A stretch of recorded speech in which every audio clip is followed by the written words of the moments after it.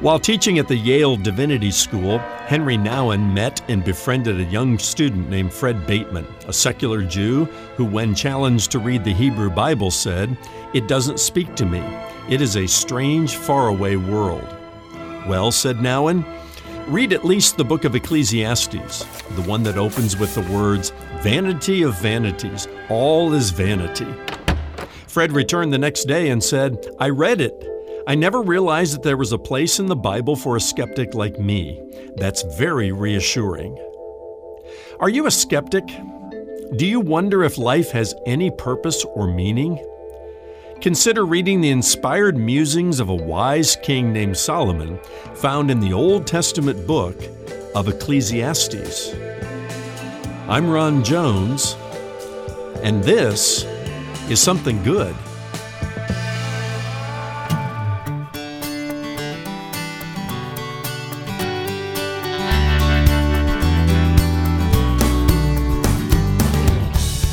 Have you searched in vain for the meaning of life by exploring everything under the sun? If so, maybe it's time you look above the sun. Hello and welcome to Something Good with Dr. Ron Jones. Today, Ron takes us once again to the book of Ecclesiastes as he continues his teaching series, Route 66, the ultimate road trip through the Bible. Stay right here or visit somethinggoodradio.org to hear any of Ron's messages on demand on your schedule.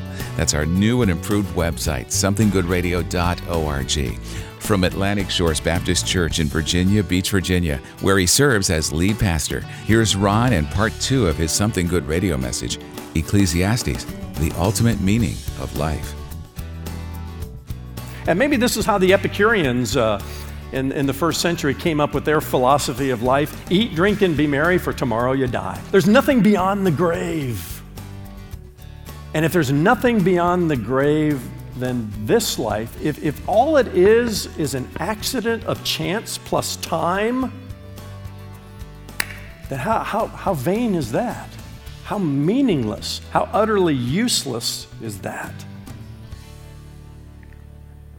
Again, time doesn't allow us to go through every one of the journeys Solomon took with his unlimited resources to fulfill his insatiable desire, but he does elsewhere talk about the vanity of envy, envying what your neighbor has, the vanity of greed, the vanity of fame. You say, oh, if people just knew who I was, if I was famous, I'd be fulfilled.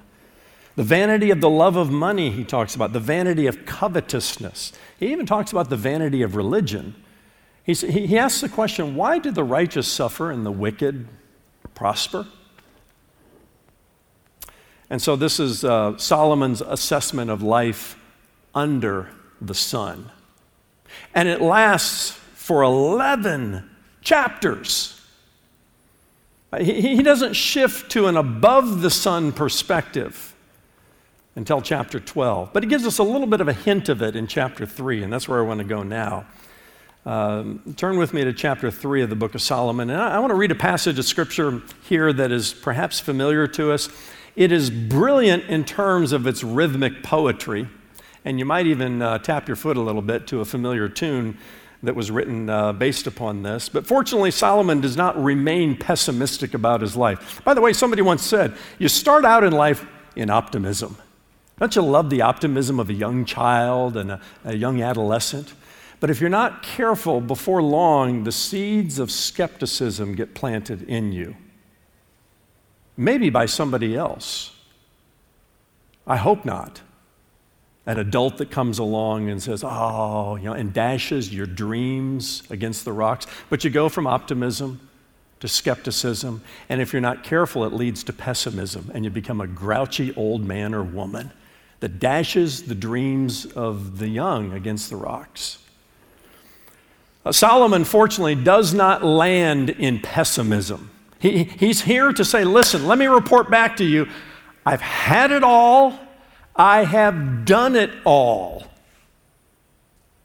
And that life under the sun left me feeling empty and meaningless. Now we catch the first glimpse of his above the sun perspective in chapter 3, where Solomon acknowledges that life under the sun is short, it's rhythmic, it's calculated with a time and a season for everything. Chapter 3, beginning in verse 1, for everything there is a season, he says, a time for every matter under heaven, a time to be born and a time to die, a time to plant and a time to pluck up what is planted, a time to kill and a time to heal, a time to break down and a time to build up, a time to weep and a time to laugh, a time to mourn and a time to dance, a time to cast away stones and a time to gather stones together, a time to embrace and a time to refrain from embracing, a time to seek and a time to lose, a time to keep and a time to cast away, a time to tear and a time to sow, a time to keep silence and a time to speak, a time to love and a time to hate, a time for war and a time for peace.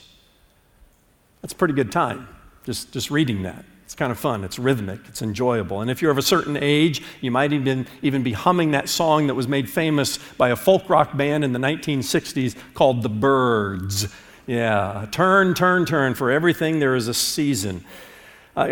Solomon goes on just a few verses later in chapter 3 and verse 11, and he says, God has made everything beautiful in his time. For just a moment, we get an above the sun glimpse there. And he goes on to say in the latter part of chapter 3 and verse 11, listen to this, also he, that is God, has put eternity in man's heart, yet so that he cannot find out what God has done from the beginning to the end. What an interesting phrase, eternity in the heart. I wrote a book several years ago called Mysteries of the Afterlife, exploring its amazing secrets, and I reflected a little bit on Solomon's view of life, death, and the afterlife from this under the sun experience. If you don't mind, I wrote, Solomon sticks his head above the sun long enough to catch a glimpse of God and eternity. Beauty comes in understanding there is a purpose and meaning to everything under the sun. No matter how random life appears or painful it becomes, God is always up to something good and eternally appropriate for us. I go on to talk about how it takes an above the sun perspective to embrace that idea by faith. You stay below the sun, earthly, humanistic, what can only be explained by man's theories, and you won't see the eternal perspective here. Regarding God placing eternity in man's heart, I go on to write, from the very beginning, God planned that you and I would live forever with him. He put eternity in our hearts to remind us of that and to create in us a thirst for the transcendent. The meaninglessness of life evaporates when we know we are part of God's eternal plan and we allow that to become our focus. Or as Augustine of Hippo famously said, thou hast made us for thyself, O Lord, and our heart is restless until it finds its rest in thee. And because eternity rests in our hearts, it's that voice that God put scribbled onto our soul and our conscience that says, there has to be more than this. And because eternity is on our hearts, we cannot live life merely under the sun and find fulfillment and meaning. It will never satisfy. It wasn't designed to satisfy. As Augustine says, we were designed and built to have a relationship with God.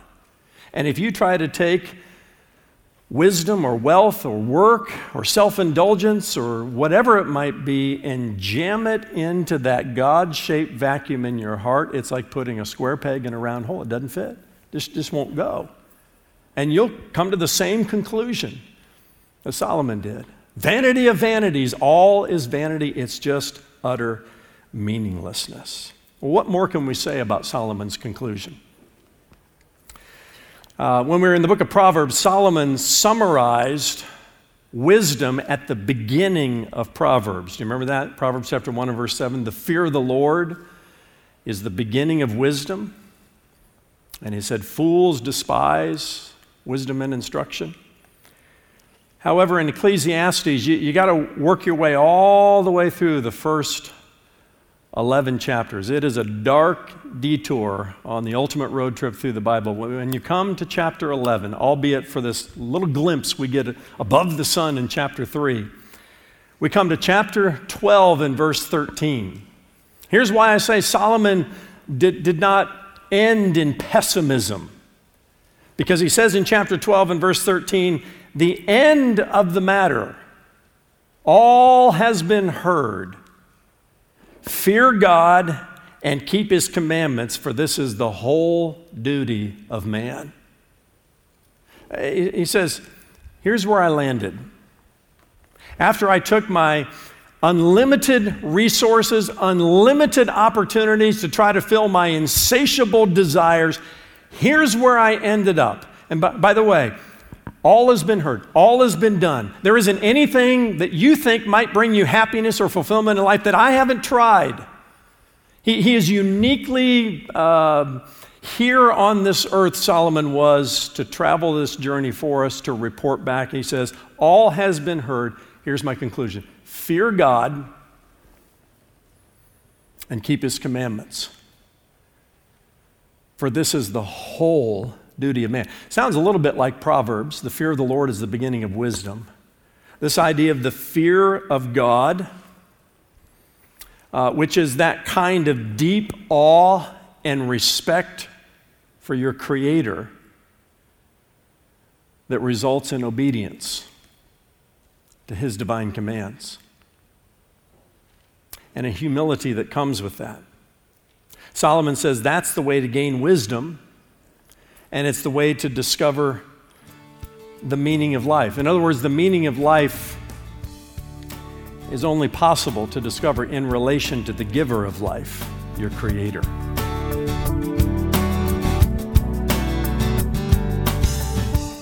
We'll return to Something Good with Dr. Ron Jones in just a moment. To listen to any of Ron's messages on demand, please visit somethinggoodradio.org.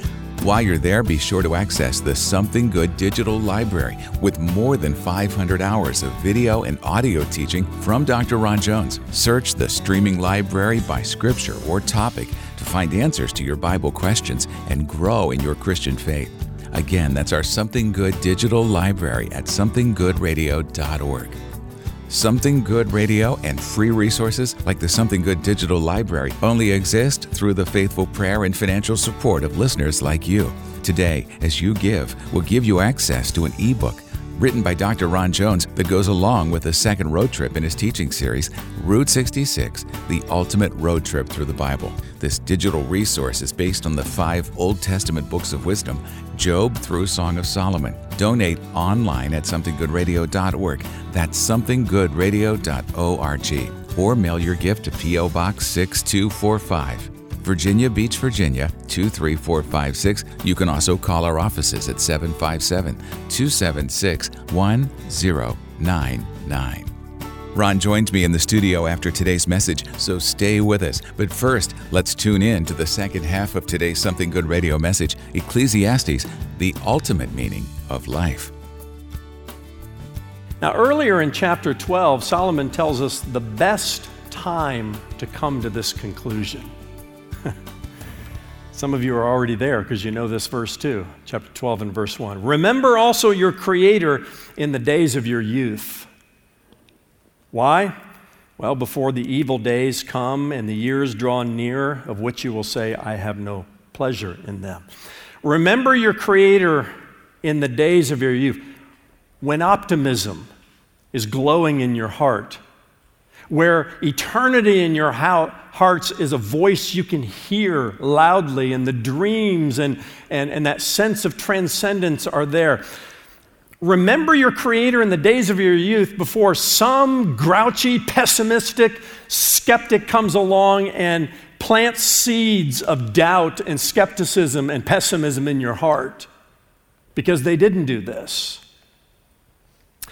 It reminds me of why perhaps the most significant thing that happened in the life of our ministry this past week was those 42 salvation decisions in Vacation Bible School. and why the greatest investment that we can make as a church, that offering in the offering plate that makes it all possible in kids ministry and student ministry.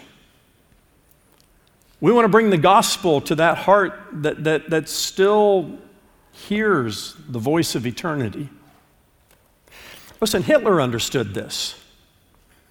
Hitler understood, get them while they're young. The Hitler youth camps. What's happening today in our culture through the onslaught of socialism and communism, what are they aiming at? The schools. It means that we in the church need to be on the front lines of bringing the gospel to the youth as early as they can understand the gospel. That's why we wore ourselves out this week with Vacation Bible School. And praise the Lord, 42 young souls were born into the kingdom of God. And let's not stop there. Did you know that most people who come to faith in Jesus Christ and become one of his disciples do so before they leave adolescence? Those are just the statistics. And I'm not saying that an older person who has moved from optimism to skepticism and is deeply embedded in pessimism cannot come to faith in Christ. Oh, no. Nobody is beyond the reach of God's saving arm. But whatever your age, Ecclesiastes sets the whole duty of man before us. And it does so eloquently. If you have any doubts that whatever you're chasing after will bring the ultimate meaning to your life, read Solomon's record. It will be your experience as well, a life lived under the sun, without any eternal perspective. The Apostle Paul, writing to the Colossians, I believe, said, set your affections on things above, not on things on this earth. There's plenty of time that Solomon says, enjoy what God has given to you, enjoy your work and enjoy your relationships and enjoy the wealth that you've amassed. But just because you enjoy something doesn't mean that it produces fulfillment and purpose. They're two different things. Enjoy the blessing God has given to you, but purpose and meaning and that sense of transcendence are found above the sun. Set your affections on things above, not on things on this earth. Oftentimes, when I conduct a funeral, not often, always, eternity in the heart speaks the loudest at that moment. When we're standing graveside, celebrating and mourning the loss of a loved one or friend, while simultaneously considering our own mortality. Is there any meaning beyond this? At that moment, you'll learn whether or not you're living life under the sun with a humanistic philosophy of life, whether you've bought into Mr. Worldly Wise Man who tells you you're nothing more than pond scum, the product of chance plus time. What meaning is there in that? No, you were created in the image of God. You are the product of a master craftsman. You were fearfully and wonderfully made. And he placed eternity in your heart. Find that voice again. Find that understanding again, that there's something beyond this. And whatever I live for in this life needs to be lived for the glory of God. Fear God and keep his commandments. That's the whole duty of man. That's why we're here, to bring glory to him and honor to him. The rest of it is just window dressing. Enjoy life, nothing wrong with that. But don't look for this world to ultimately satisfy you. In fact, if you're the kind of person, the follower of Jesus, who is seeking that which is above and not below, you'll find that this world becomes increasingly less satisfying. That after all the enjoyment, even of the good things in life, it still leaves you wanting more. That's the transcendent call of eternity in our hearts. Solomon says he's placed eternity in our hearts, but in a way that we can't understand all that God has done. And that's true. He's given us all that we need to know about life and death and the afterlife, but not all that we'd like to know. We still have questions, don't we? But there's enough of eternity in our hearts to make a faith decision. And some of you are there today. Some of you are right there. You've come here into this auditorium or maybe online, and you're at a crisis point in your life, wondering where is the purpose? Where is the meaning? Maybe you've written off the Bible as a book that talks about a far, far away, distant place that you can't relate to, like Fred Bateman did. But today, the voice of eternity is calling you and inviting you to come home. And to find in a relationship through faith in Jesus Christ your ultimate purpose and meaning. And I can just tell you, and others in this place can testify, that when you do that, no, life doesn't become perfect. We live in a fallen world, right? That is completely unable to fill that emptiness in our life. But in a different way, through faith in Jesus Christ, everything else falls in place. Even the painful times of life, the sufferings of this life, because we know that God is really ultimately up to something good to those who love Him and to those who are the called according to His purpose.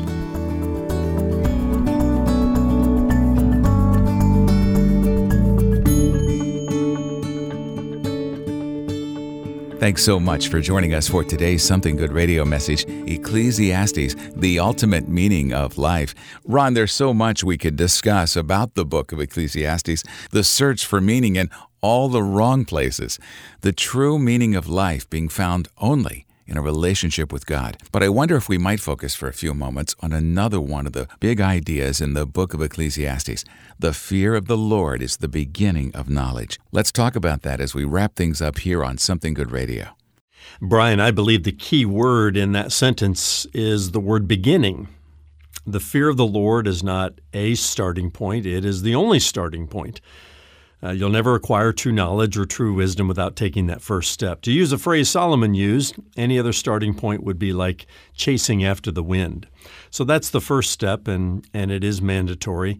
But once you've taken that first step, there are other steps left to take. The good news is once you fear and love God the way you should, once you come to faith in Christ and make Him your top priority over everything and everyone else, I'm talking about your spouse, your children, your job, your hobbies, perhaps most importantly, even yourself.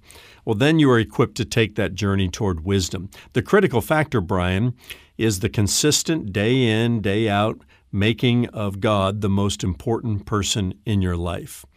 Live in the Word of God. Cry out to Him consistently for wisdom. And according to the book of James, He will give it to you generously. And this search for wisdom, if done the way God suggests, leads us to the same conclusion Solomon drew, which is to fear God and keep His commandments. That's the ultimate meaning of life. And doing that sets us on a road towards wisdom and understanding and ultimately spiritual maturity that affords us the privilege of helping others take that same journey. That's Dr. Ron Jones with some final thoughts from today's message, Ecclesiastes, the ultimate meaning of life. Well, Ron, as we wrap things up for the day, tell us what's in store for us next time as you move ahead in your current series. Yes, and thanks, Brian. Next on the ultimate road trip through the Bible is the Song of Solomon, the last of the 5 Old Testament books of wisdom. In these 8 chapters, Solomon greatly emphasizes the sanctity of marriage and tells us in no uncertain terms that marriage was designed by God. It is not a cultural construct, but a creation concept and a divine concept. There's also a deeper purpose here in the Song of Solomon, and that is shown in how he paints a picture of God's love for His chosen people.